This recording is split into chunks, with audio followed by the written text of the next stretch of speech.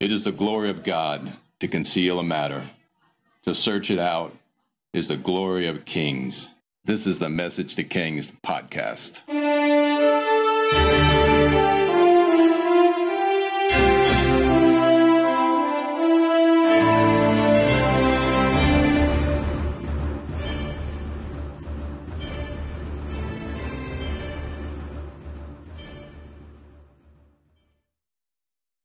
Episode 70, Saul, the Amalekites, and Generational Sin.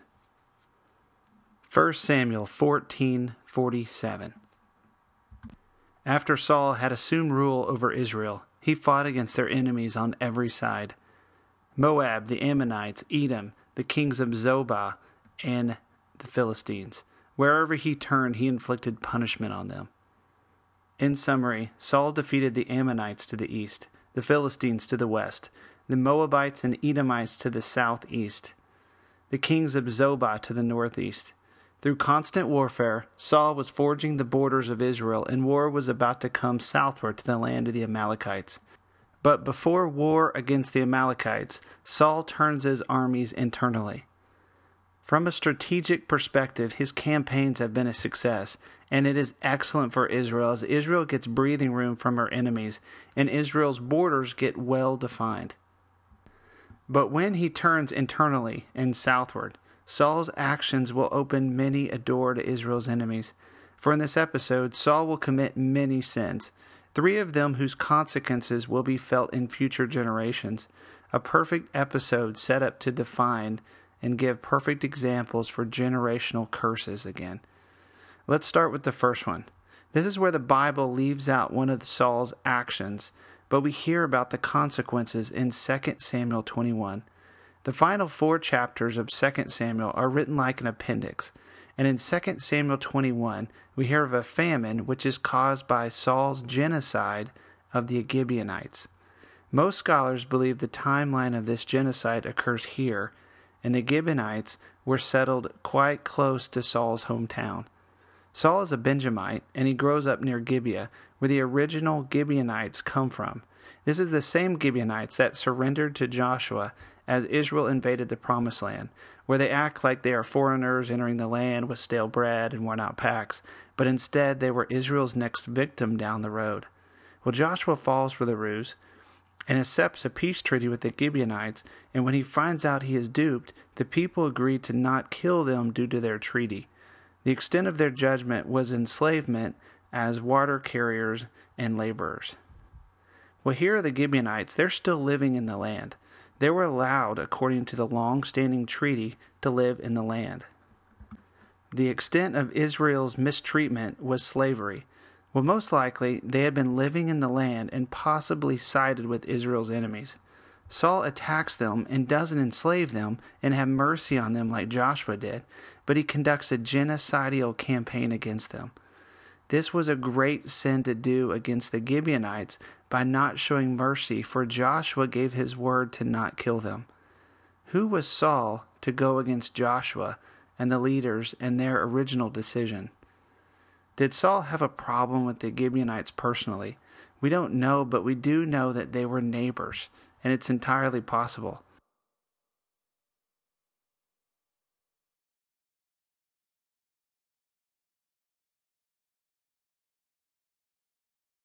Yet Saul was very ruthless. We'll find out later, anyone who questioned his authority was his next target. David, Jonathan, and even the priesthood of Israel. The consequence of Saul's genocide was a famine in the land of Israel. The breaking of the treaty approved by Israel's leaders resulted in a famine.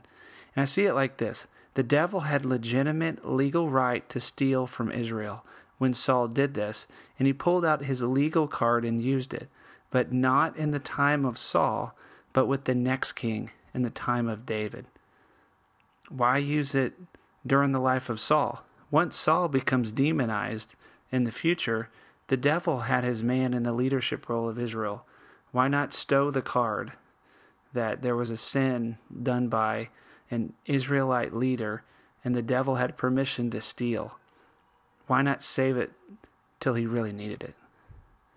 And without covering this too much, We'll leave out what David does to end the famine for a future episode, or to those who read ahead in 2 Samuel 21. So this was the first of Saul's generational sins in this episode. Now that Saul has cleared the path against Israel's enemies, the southern border remains a subject of question. The Amalekites appear to be growing in strength and need to be dealt with to the south. Samuel shows up to bless Saul's actions against the southern enemies, the Amalekites. 1 Samuel 15. Samuel said to Saul, I am the one the Lord sent to anoint you king over his people Israel. So listen now to the message from the Lord. This is what the Lord Almighty says. I will punish the Amalekites for what they did to Israel when they waylaid them as they came up out of Egypt. Now go, attack the Amalekites, and totally destroy all that belongs to them. Do not spare them. Put to death men and women, children and infants, cattle and sheep, camels and donkeys. So Saul summoned the men and mustered them at Telaim, 200,000 foot soldiers and 10,000 from Judah. Saul went to the city of Amalek and set an ambush in the ravine. So before we discuss the battle, if you want a little context, it's pretty intense, but here it is.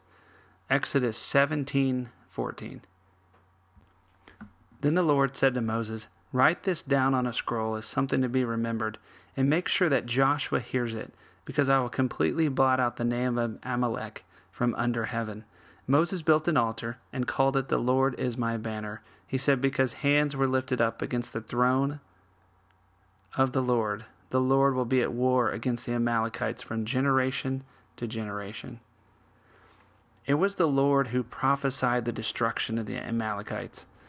God, just like in the time of the Amorites, he delayed his judgment upon the Amalekites, possibly until the full measure of sin was made, just like before. He used Joshua to bring judgment to the Amorites. Now it is Saul who is commanded to be God's instrument of judgment against the Amalekites. And if you think it is strange, we're going back in time on this one to repeat a judgment word spoken in the time of Moses. Hang in there. We're just getting started. For we will be time traveling on this episode, for we will be jumping from generation to generation, and we will end further away in history into the east, all the way to the Persian Empire. 1 Samuel 15:7. Then Saul attacked the Amalekites all the way from Havilah to Shur, near the eastern border of Egypt. He took Agag, king of the Amalekites, alive, and all his people he totally destroyed with the sword. But Saul and the army spared Agag and the best of the sheep and cattle, the fat calves and lambs, everything that was good. These they were unwilling to destroy completely, but everything that was despised and weak they totally destroyed. All right, check it out. Saul's gotten off pretty bad here. He didn't completely destroy Agag and his possessions. He kept the best for himself, and he allowed Agag to live. This is just the start of what Saul's troubles will be in this episode. Soon we'll see some awful behavior, and check out the pride factor coming up soon. God always sees the heart. 1 Samuel 15:10. Then the word of the Lord came to Samuel. I regret that I have made Saul king, because he has turned away from me and has not carried out my instructions. Samuel was angry, and he cried out to the Lord all that night. All right, we have to stop here. The Lord has seen what is in Saul's heart, and it was growing into disgustingness. It's way beyond simple obedience at this point. Something else here is that Samuel the prophet, in his despair of the Lord's word, caused him to cry out to the Lord all night. Imagine the travail going on in Samuel's heart to stay up all night in prayer. Reminds me of Luke chapter 6, verse 12, when Jesus prayed all night to God prior to the choosing of the 12 disciples. In this case, Samuel did the same, but he was praying for his king. Jesus was praying for his disciples. 1 Samuel 15:12. Early in the morning, Samuel got up and went to meet Saul, but he was told Saul has gone to Carmel. There he has set up a monument in his own honor and has turned and gone on to Gilgal. Stop here. Seriously. Saul set up a monument in Carmel to his honor. This is so bizarre. We have to park it here. Saul has become so proud he didn't obey Samuel's word. Now he's setting up a monument to himself in Carmel. This is way beyond God's instructions for kings. Take note here, Carmel here is not Mount Carmel, south of the city of Tyre, famous for the Elijah showdown with King Ahab later. In this case, Carmel is a hilltop region inside the land of Judah. For Saul to go to this mountaintop and build a monument in his honor was extremely prideful and against the will of God. Reminds me of the 3 eyes of the devil in Isaiah 14. I will ascend to heaven. I will set my throne on high. I will sit on the assembly. This is the second of Saul's generational sins in this episode. The monument in this town was erected by Saul to reflect his glory, not God's. On the high place in this region, Saul built a monument documenting the new principality he allowed over the land. We learn of this new demonic principality when we learn of the principal landowner at Carmel dozens of years later in 1 Samuel 25, whose name is Nabal, whose name means fool. This is why we addressed folly in the last episode, because Nabal means fool. Saul, who had slipped into foolishness, opened so many doors by rejecting wisdom that the wisdom of the world was his modus operandi.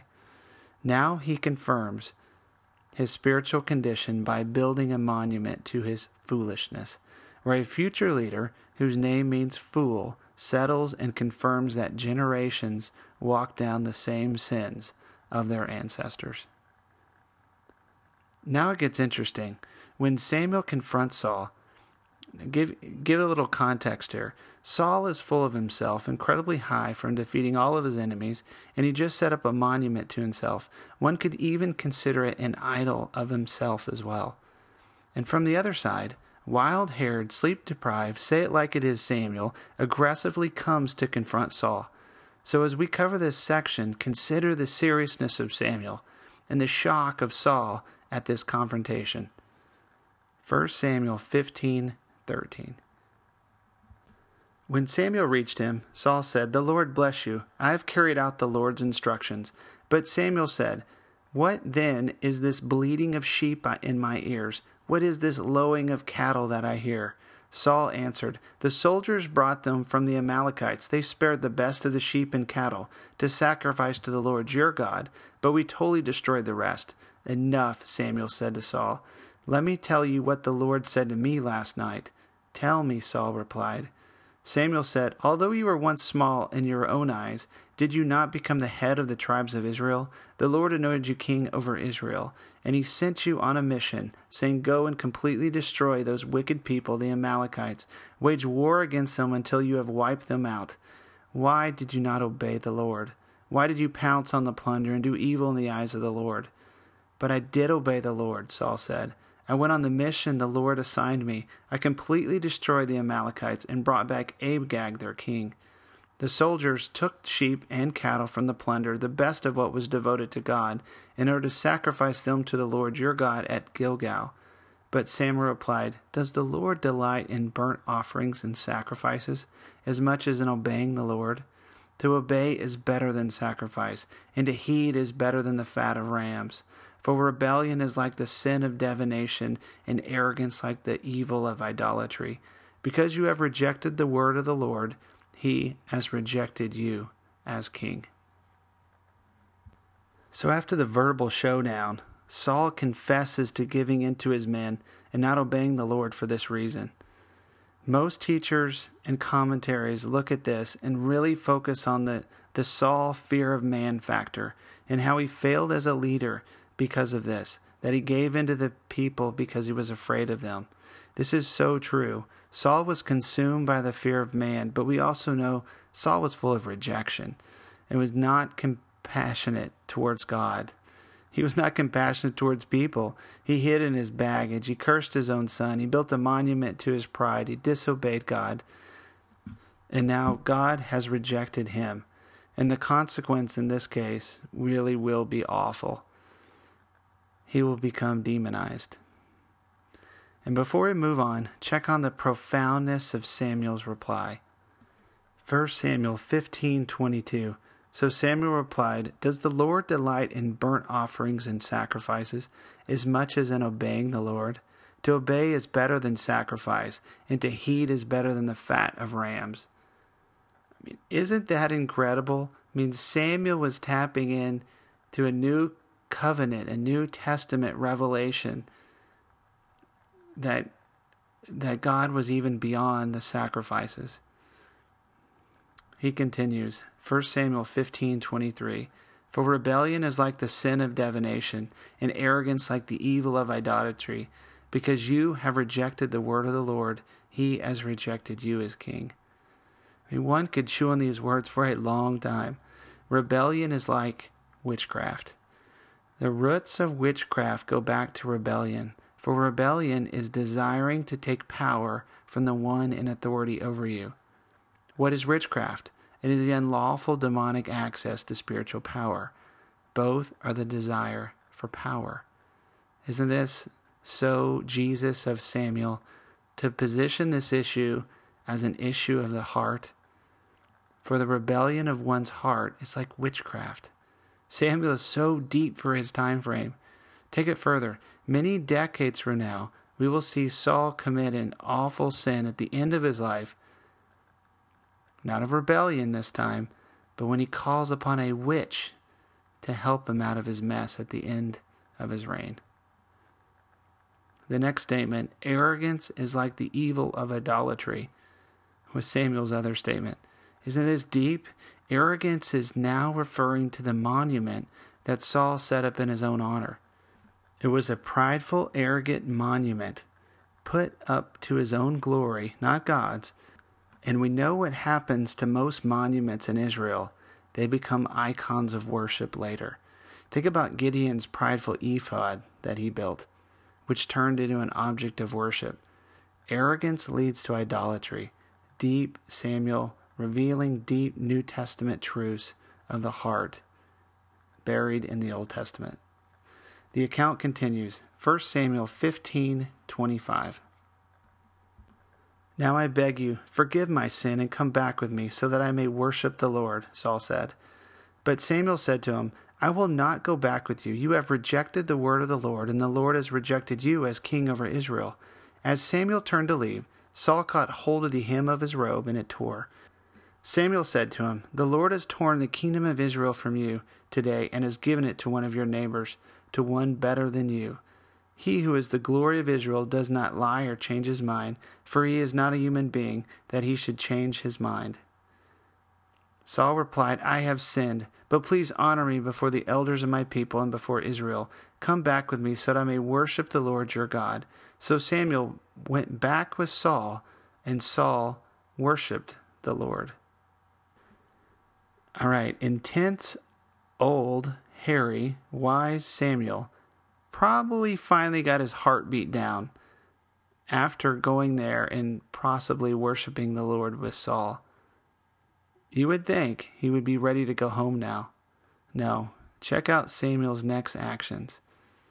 1 Samuel 15:32. We're going to flip to the New King James here because it reads something that NIV doesn't. Then Samuel said, "Bring Agag, king of the Amalekites, here to me." So Agag came to him cautiously. And Agag said, "Surely the bitterness of death is past." But Samuel said, "As your sword has made women childless, so shall your mother be childless among women." And Samuel hacked Agag in pieces before the Lord at Gilgal. Yeah, that is what it reads. Samuel cut Agag into pieces. Why? I have no idea. I am sure Josephus or someone has an answer or some detail that we could possibly connect to this, but in this episode's getting pretty long, so we'll just leave it be. I really can't imagine, nor do I desire to picture why and how in this case. But seriously, what wild action for such an old man. He had to have been at least in his 70s or older, which makes it even more bizarre. Well, the account closes this way. 1 Samuel 15:34. Then Samuel went to Ramah, and Saul went up to his house at Gibeah of Saul. And Samuel went no more to see Saul until the day of his death. Nevertheless, Samuel mourned for Saul, and the Lord regretted that he had made Saul king over Israel. To conclude this episode of Message to Kings, we're going to discuss the consequences of Saul's third evident generational sin, his disobedience when he didn't kill Agag and all of the Amalekites and their possessions.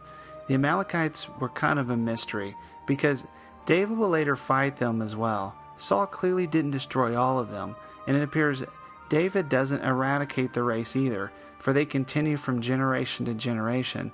But the Amalekites as a people of note don't appear much in the kingdom age of Israel after David, except in a strange place, ancient Persia, around the time of 476 BC, and the story of Esther and the character of Haman. Most biblical scholars agree Haman was a descendant of the Amalekites, the sworn enemies of Israel. Some even state that there is a period of time between Haman's capture by Saul and his killing by Samuel that he had another child who was the ancestor of Haman. Regardless, Haman was an Amalekite, and God told Saul to eliminate the sworn enemies of Israel, the Amalekites. He did not do this, and the result is the story of Esther. And to add endless interrelations to this multi-generational story in this episode, Mordecai, her adopted father, Esther's adopted father, was a descendant of Saul himself as well. Esther, a secret Jew, in the palace of Persia in 476 BC, was married to Xerxes, the king of Persia, from the book of Esther. And yes, this is the same Xerxes from your history books that invaded Greece, but I can tell you he did not look like that weird dude in the movie 300. Xerxes had many advisors. One was Mordecai, and his main advisor was Haman, the descendant of the Amalekites and sworn enemy of the Jews. Haman convinces Xerxes to sign a decree that all Jews were to be exterminated on a specific day. But when Esther, who keeps her faith a secret from her king, finds out, she approaches the throne of Xerxes and eventually tells the king that she will be dead with all the other Jews because of Haman in this decree. And when the king discovers he was duped by Haman, he hangs him on a gallows set up for Mordecai. So if you're watching One Night with the King or a host of other movies about Esther, sometimes the first scene is not Esther or Mordecai or Xerxes. It's typically Saul in his battle with the Amalekites and the remaining survivor of this attack, King Agag, the man many believe to be the ancestor of this future trouble for Israel, Haman. I told you we would jump around in this episode, and here we are ending the episode in the ancient city of Susa in the Persian Empire with Esther. Now let's turn history upon itself and direct it at you, the listener. Generational sins are a horrible thing. In a short span, Saul impacted generations in a terrible way.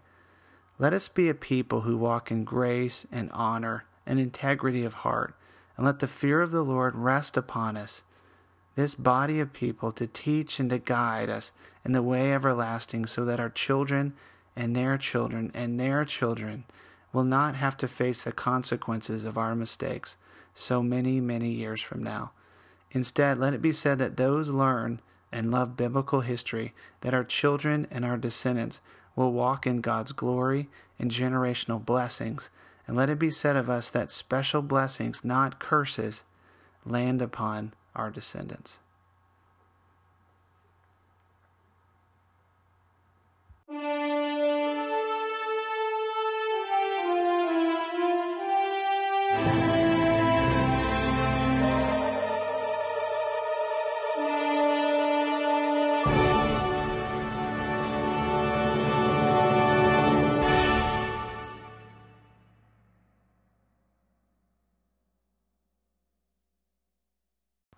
Hope you enjoyed this episode of Message to Kings. Stay tuned next week as we finally arrive at a shepherd boy who who's going to turn Israel upside down. Feel free to visit the Facebook page and leave a comment or question, or if you want to chat, email me at messagetokings@gmail.com.